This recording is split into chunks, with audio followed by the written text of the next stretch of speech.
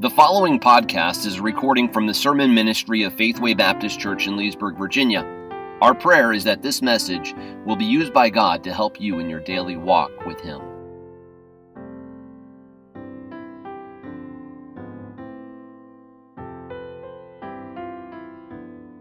God. And so this morning, if you have your Bibles, I'd like you to turn to Isaiah 53. Isaiah 53. And we went through Isaiah 53 in November, but I on purpose did not cover verses 3 through 5. In fact, nobody called me out on it. I was really surprised. We kind of skipped right over it, and I was expecting somebody to come and mention that we didn't get there. But Isaiah chapter 53, verses 3 through 5, we will see this morning what I personally believe is one of the most important verses in all of the Bible. Now, I know the Bible in itself is very important, right? All Scripture is given by inspiration of God. But we're going to see here today what I believe is one of the top verses in all of the Bible because it explains exactly why Jesus came to die on the cross. And we gather this morning, as I mentioned when we opened our service, to celebrate Jesus. You know, there's a lot of people that would come to the Lord's Supper service and they would treat it like a funeral service, where, oh, it's such a sad thing that Jesus died. And it is. But my friend, if it hadn't been for the fact that Jesus died, we would not be able to sing Alleluia like Florine and Julia did. Alleluia, praise the Lord. Why do we have hope beyond this grave that one day we're going to go to? Because of Jesus Christ. And so today, yes, we reflect on the death of Christ, and it was a very tragic event in the sense that he died, and he was whipped and scourged, and he was bloodied beyond recognition. But at the same time, if he hadn't gone through that, you and I would still be in our sin. And so today we celebrate what Jesus has done. More specifically, we celebrate what he did for us. And as one songwriter put it, we sang that song this morning, with joyful grief, we lift our praise, abhorring, hating all of our sin, adoring only him. And that's what I'd like us to do this morning in the few moments that we have together. Look at verse number 3, Isaiah 53, verse number 3. He was despised and rejected of men, a man of sorrows and acquainted with grief. We hid, as it were, our faces from him. He was despised, and we esteemed him not. Now, there's 3 Hebrew words I want to draw your attention to real quickly here as we get into the text, because it helps define where we're going. Number 1 is the word sorrow. It means pain. Acquainted means to know by experience. You're in constant contact. Hopefully, you're acquainted with everybody in our church family. If not, after the service today, we have a Faithway family meal. Stay around, get to know somebody that you don't know very well, and you'll become acquainted with them. The word grief there means suffering or sickness. And so all of those 3 words together tell us in verse number 3 that the Messiah, we didn't know who he was at this point when Isaiah wrote this, but the Messiah would be someone who could relate to pain, unlike some individuals who struggle to understand other people's experiences. You know, I worked for 1 semester in the food service industry, and I'll tell you, I know that it's not as easy as people make it seem. I know there's some people here in our church today who are waiters or waitresses. And you know, if someone has worked previously in the food service world, they're a lot more understanding when the water doesn't get filled up as quickly as it probably should be. I found by experience that people who have previously worked in that industry will oftentimes leave bigger tips because they know the stress and the pressure that someone is going through. They can relate to those things, right? And so there is that camaraderie that they have. If you've ever attempted to maybe discuss a problem that you are going through or a concern that you have with someone who does not have similar experiences, you may have left that conversation feeling very frustrated. But my friend, there is someone that you can go to at any moment of the day, and he understands exactly what you are going through. It's Jesus Christ. Hebrews chapter 4 puts it this way, verse number 15. For we have not a high priest which cannot be touched with a feeling of our infirmities. Now, it's talking to Christians, and when you see 2 nots in a sentence, it's a double negative, which means it's a positive. I know it's confusing. So you could read it, we have a high priest which can be touched with the feeling of our infirmities or our weaknesses, but was in all points tempted like we are, yet without sin. So the Bible says that Jesus went through everything that you and I will ever go through in our life. And because of that, verse number 16 says, let us therefore come boldly before the throne of grace, that we may obtain mercy and find grace to help in time of need. You and I need help in our life. We do. In fact, if you think you can go throughout the week without help from God, you're mistaken, sadly mistaken. When we have problems in our life, the only place that you can turn to receive true help is to get on your knees and call out to God in prayer. The Bible tells us that God is there to help us. Jesus can empathize with our pain and our sorrow as he experienced it himself. Not only did he experience it himself, but he alone has the ability and the capacity to offer support and assistance in our time of need. And as we understand that truth, Jesus can fully comprehend our struggles. It's important that we learn to turn to him in prayer. I love what James chapter 5, verse number 13 says. James says, "Is any among you afflicted? Let him pray." My friend, turn to God in prayer. He can help you in your time of need. The idea there in verse number 3, if you look back at your Bibles, Isaiah 53, verse number 3, it says there, we have a man that can relate to us, but in the middle of that verse it says, "And we hid as it were our faces from him." The idea there is that when the Jewish people would walk by and see the Messiah, they would turn in disgust because that picture there, how horrible he looked. Just put yourself in mind's eye. You're in the Middle East, outside the city walls of Jerusalem in the ancient days, and you're walking past the main gate, the main thoroughfare, the Damascus Road area, where thousands of people would travel in and out of Jerusalem, especially because this was the time of the feast. And right outside the city walls is where they would crucify Jesus at Golgotha, the place of the skull. And there is Christ hanging on that cross. Thousands of passerbyers are walking by, and there you are as a mom with little kids, and you see these three criminals that have been beaten beyond recognition, that are bloodied to a pulp. I don't know about you, but if I had little kids, I would try to do the best I could to shelter them from that, right? I would take off my coat, my tunic, and I would say, "Kids, don't look over there. Just trust me, don't look over there." Why? Because I don't want my kids to be scarred for the rest of their life by what they see. That's the idea there in verse number 3. We hid, as it were, our faces from him. And so the idea here is that Jesus would be so beaten and so bloodied that people would hide their faces. I think it's important that we understand that you and I, we very easily can do the same thing that people 2,000 years ago did in Jerusalem. You say, "Well, I would never do that. I would never turn my face from God." Yes, you would. Matthew chapter 25, look what Jesus said. "Then shall they also answer him, saying, Lord, when we saw thee an hungered or athirst or a stranger or naked or sick or in prison, and did not minister unto thee? And he answered them, saying, Verily I say unto you, inasmuch as ye did it not to the least of these, ye did it unto me." In other words, there are people all around us that are struggling and that are in sickness and pain. They're financially, they're struggling, whatever it might be. And if you turn your nose to them, Jesus is saying, you're turning your nose to me. So let us not be so calloused by what we've grown accustomed to here in our world that we don't see the needs of other people all around us. You know, it seems like we pick it up in elementary school where there's these cliques. You know, who's the cool kid to be around? It just magnifies itself even more when you get to junior high and when you have all those questions about yourself and you're going through puberty and all the changes in your body and you're wondering who you are. And then you get to high school and then that's when the differences really, really begin to set in. Well, my friend, Jesus did not look at the world through those eyes. Jesus was willing to love the unlovely. He was willing to talk to the woman who was an outcast at the well there in John chapter number 4.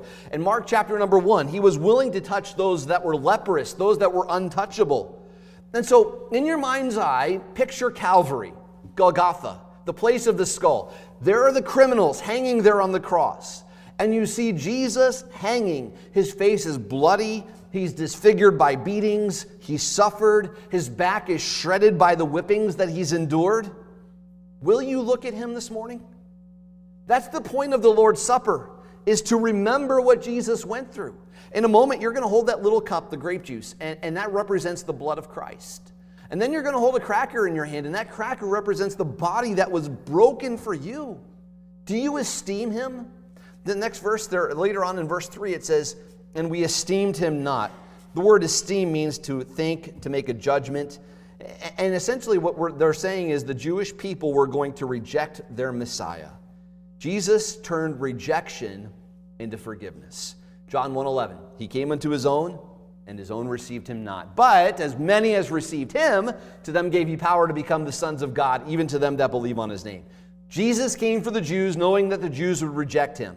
Yet even in their rejection, Jesus would not become bitter, but he would forgive. You remember what he said on the cross? Father, forgive them, for they know not what they do. Can I just bring that home for us here this morning? There may be someone here today that's struggling with rejection because someone has said something to you, you feel uncomfortable, maybe the way they treat you, you feel like an outcast. Don't be consumed with anger, but choose to forgive. Why? Because that's what Jesus did. And the Bible tells us as Christians, we're to be little Christ. Little Christian, that's what Christian means. Little Christians, little Christ. We go around and we are to act like our Messiah. So forgive, don't become bitter. Look at verse number 4. Surely he hath borne our griefs and carried our sorrows. Yet we did esteem him stricken, smitten of God, and afflicted. Even though we despised him and rejected him, and he's called the man of sorrows and acquainted with grief, he went on to take our griefs and our sorrows. That word esteem there, throw that back up there on the screen, what it means. It means to make judgment on. So verse number 4, follow me, this is so important. It says, yet we did esteem him stricken, smitten of God, and afflicted. There was a t-shirt going around a few years ago. I don't know where it came from. It said, don't judge me, bro. And maybe you're familiar with that. I don't know. But the idea here is, look, I do me, you do you. Don't judge me. Just let me live my life. And I get that. I understand that. It's a popular thing to say. But that's not what the Bible says here, right? And we could go into that. Jesus talks about that in Matthew chapter 18, that we are to make sure in our own lives we judge ourselves and we look out and we make sure, look, there are people involved in sin, we call it out. But that's not the point of the message today. What the Bible says here in verse number 4 is the people did judge Jesus.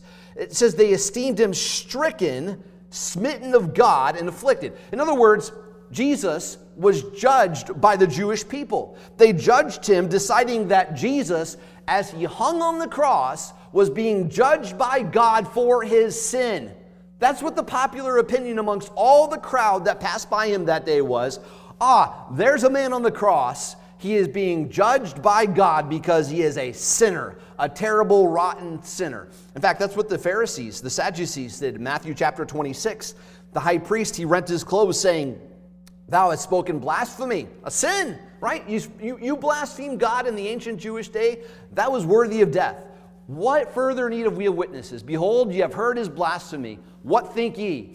And they answered him, all of the Sanhedrin, they said, he is guilty of death. They thought that Jesus was worthy of being condemned to death because they saw Christ, hear me, as an ordinary man claiming to be the Son of God. But we know that Jesus was no ordinary man claiming to be the Son of God. He was God in the flesh. And when Jesus said that he was God, he was making a statement. I am the Messiah. I am the one that you've been looking for. But just as Isaiah predicted 700 years before the birth of Christ, they esteemed him stricken, smitten of God, and afflicted. But as I told you, we'd come to one of the most important verses in all of the Bible, and that is found in verse number 5. Because in this verse, it puts the whole Bible together. It explains the very reason why Jesus came and died. Again, here's the irony. Even though the people thought he was worthy of death, the fact is, yes, he was killed, but when he was killed, he was wounded for the sins of the people that thought he was worthy of death, not his own sins. Verse number 5, he was wounded for our transgressions. He was bruised for our iniquities. The chastisement of our peace was upon him, and with his stripes we are healed. When we see that word wounded there, that means to, it's very interesting that Isaiah would choose that word. It means to bore through or to pierce. Now remember, 700 years before Christ was written, or was born. Why would Isaiah write this? That he would be pierced through. That's a pretty vivid picture of the crucifixion, is it not?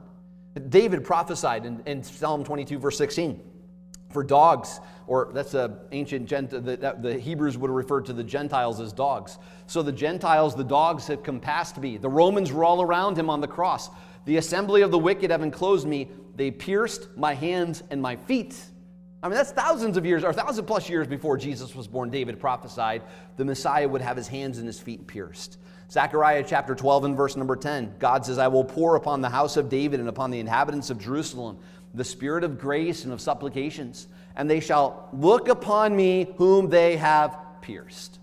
And they shall mourn him as one mourneth his only son, and they shall be in bitterness for him as one that is in bitterness for his firstborn. Now that's a prophecy of what will happen in the end time when they look back and they realized, we killed the Messiah. He was here, he came to us, and we killed him, and they will mourn one day. The ancient Jews, by the way, they would say Isaiah 53 does not refer to the Messiah, or definitely doesn't refer to Jesus, but the ancient Jews understood it to actually refer to the Messiah. The second century or third century rabbi wrote, chastisements are divided into three parts. One is for David and the fathers, one to our generation, and one to the King Messiah. As it is written, he was wounded for our transgressions and bruised for our iniquities.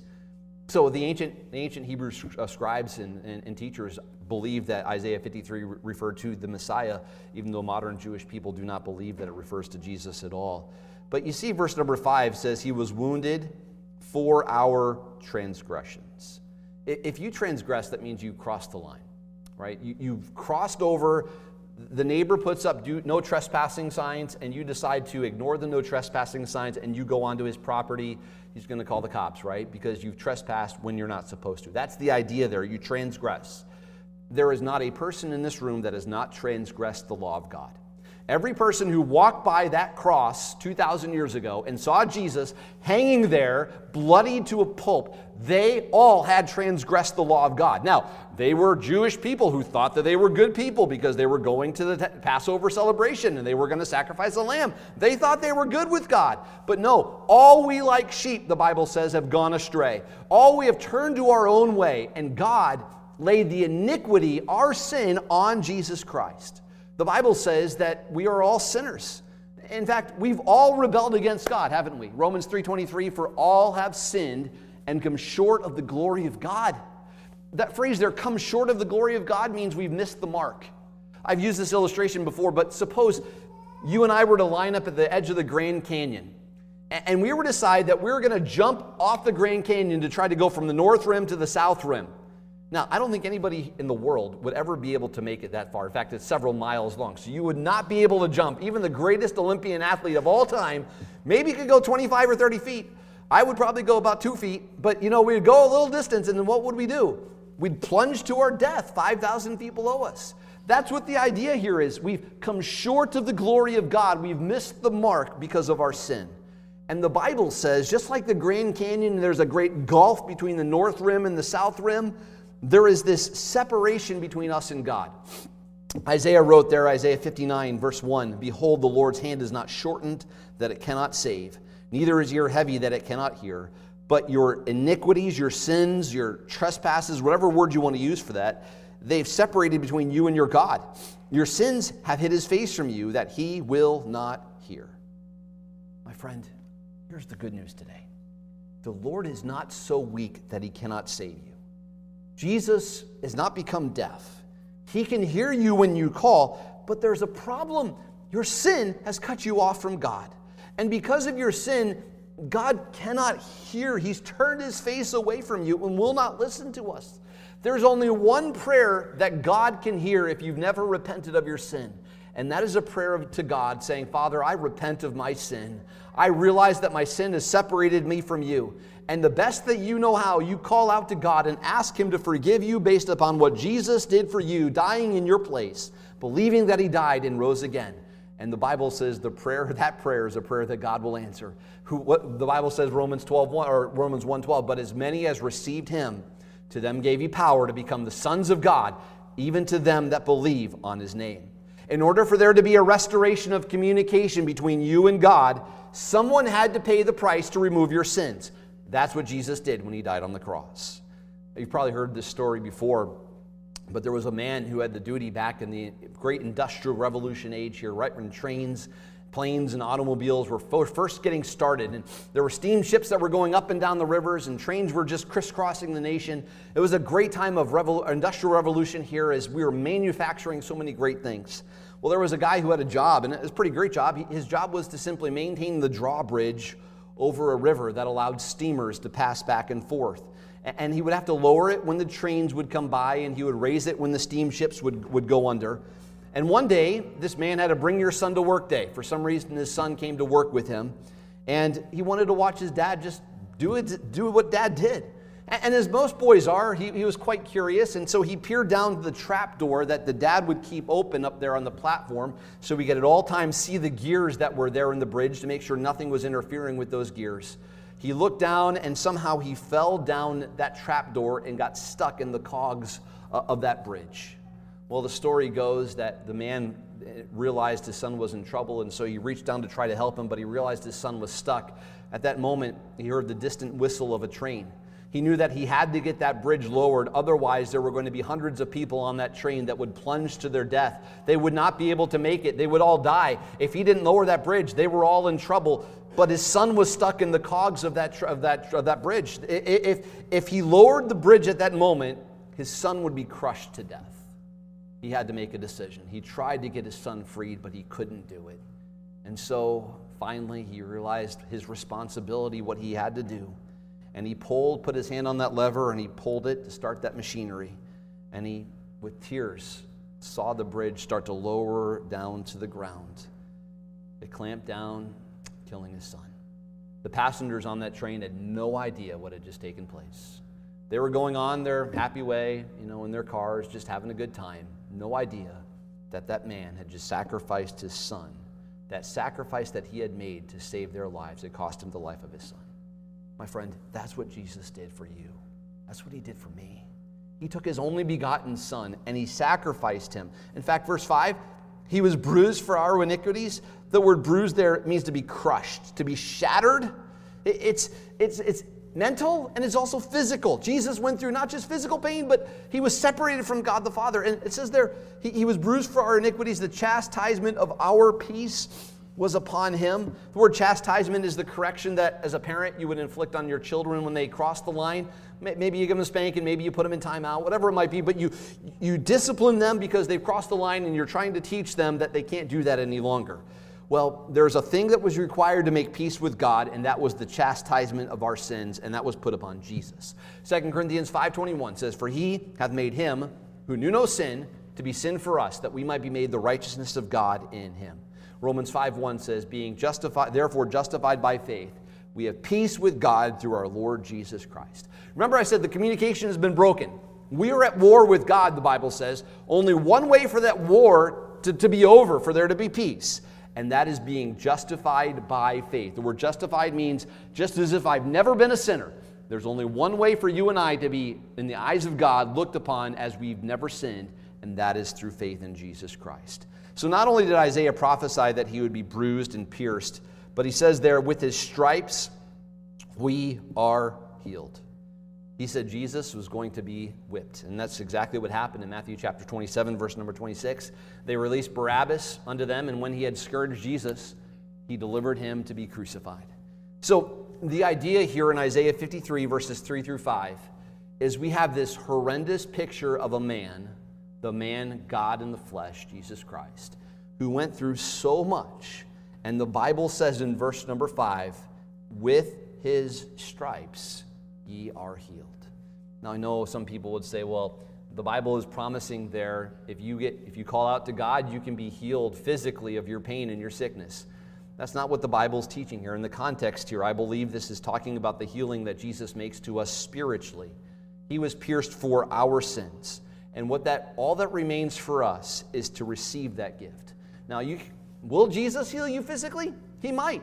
There have been some people that I've known, even in our church family, who had cancer or had some diagnosis of some disease, and they said, let's pray, and we prayed, and God healed them miraculously. There's also been people in our church that we put our hands on and prayed for them, and shortly thereafter they passed away. Will God heal you? He may. But my friend, the most important healing that you will ever receive in this world is not physical healing from a disease, it's spiritual healing. Because we are finite beings, meaning our time here on this world will come to an end one day soon. But God is infinite. And if you know Jesus Christ as your Savior, you will live forever with an infinite God in heaven. And this world will quickly pass away, but the Bible says that God's word will not pass away, and heaven is forever. And so, my friend, if you're not prepared for heaven today, call out to God as we pray in a moment and ask him to be your Savior. If you know Jesus Christ, today I wanted to paint a picture of what Calvary was like for you. Maybe I did a bad job, I don't know, but I just hope for a few moments you'll reflect on all that cross meant to God. all that Jesus went through, they thought he died because he was a sinner. And the reality was he died because they were sinners. And just the irony of that whole situation is Jesus died on the cross. He died for them, but he also died for you, and he died for me. Are you thankful for his death this morning? I hope you are. Let's pray together. Father, I thank you so much for allowing us together to gather around the Bible and to see this passage of Scripture. It all becomes so clear, Lord, why you died on that cross. And Lord, I want to pray today for those who are here who do not know Jesus as their Savior, that they would come under the conviction of the Holy Spirit, and today would be the day that they call out to you and ask you to save them from their sin, that they would finally stop running and be at peace with God. Lord, for those here who know Jesus, what a blessing it is to not only be at peace with you, but Lord, to walk with you every day. But sometimes we lose the wonder of our salvation. We forget what the cross was like. And so, Lord, today we come with eyes afresh, seeing you hanging on that cross of Calvary as you were beaten and scourged and pierced, and you died alone for me. Lord, thank you for that gift. This is Pastor Barney Schwenke from Faithway Baptist Church in Leesburg, Virginia. Thank you so much for taking the time today to listen to the sermon podcast. If there's any way that we can help you in your journey with God, please reach out to us. You can find more information on how to contact us at our website, faithwaybaptistchurch.com. May God continue to bless you as you seek to walk with